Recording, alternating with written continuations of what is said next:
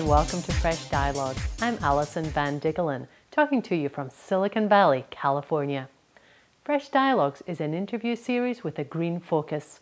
Each week I interview business leaders and celebrities. Hello and welcome.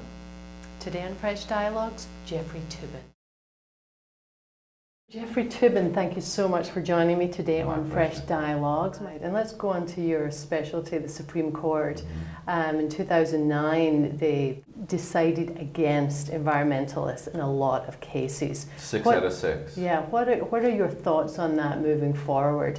Is that going to continue, this anti-environmental stance of the Supreme Court? I think the court, as currently constituted, will likely continue in that direction. I don't think it's a particular hostility to the environment per se. I think it is a general sympathy for corporate defendants in all cases. Environmental cases being one category of cases where the corporation is a defendant. They are also generally, the conservative majority, generally fairly hostile to government regulatory efforts.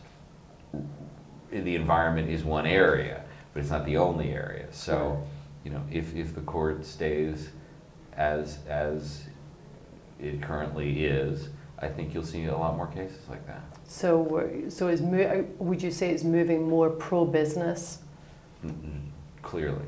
Right. Very much. And the environment's losing out as a result. If that's certainly how the environmental groups see it. Right, and how do you see it? Again, not a field of great expertise of mine, but I see who wins the cases and who loses them, and it's the polluters who keep winning. Mm-hmm. And what about the future? Right. Justice Stevens is due to retire shortly.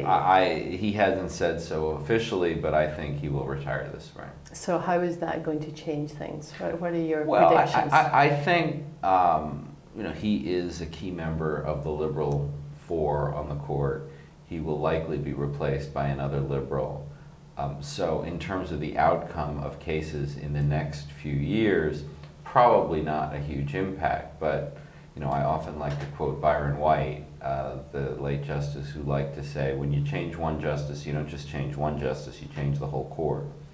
If you start to have an energized liberal group of young, by Supreme Court standards, justices like Sonia Sotomayor, like the next Obama appointee, the wind could start to be at their back. And if Obama gets reelected, you could see more appointments. So I think it's a big deal. And who's your number one candidate for that appointment? Elena Kagan, the Solicitor General, former Dean of Harvard Law School, very much an Obama-type person, moderate Democrat, consensus builder. Do you know if she's an environmentalist?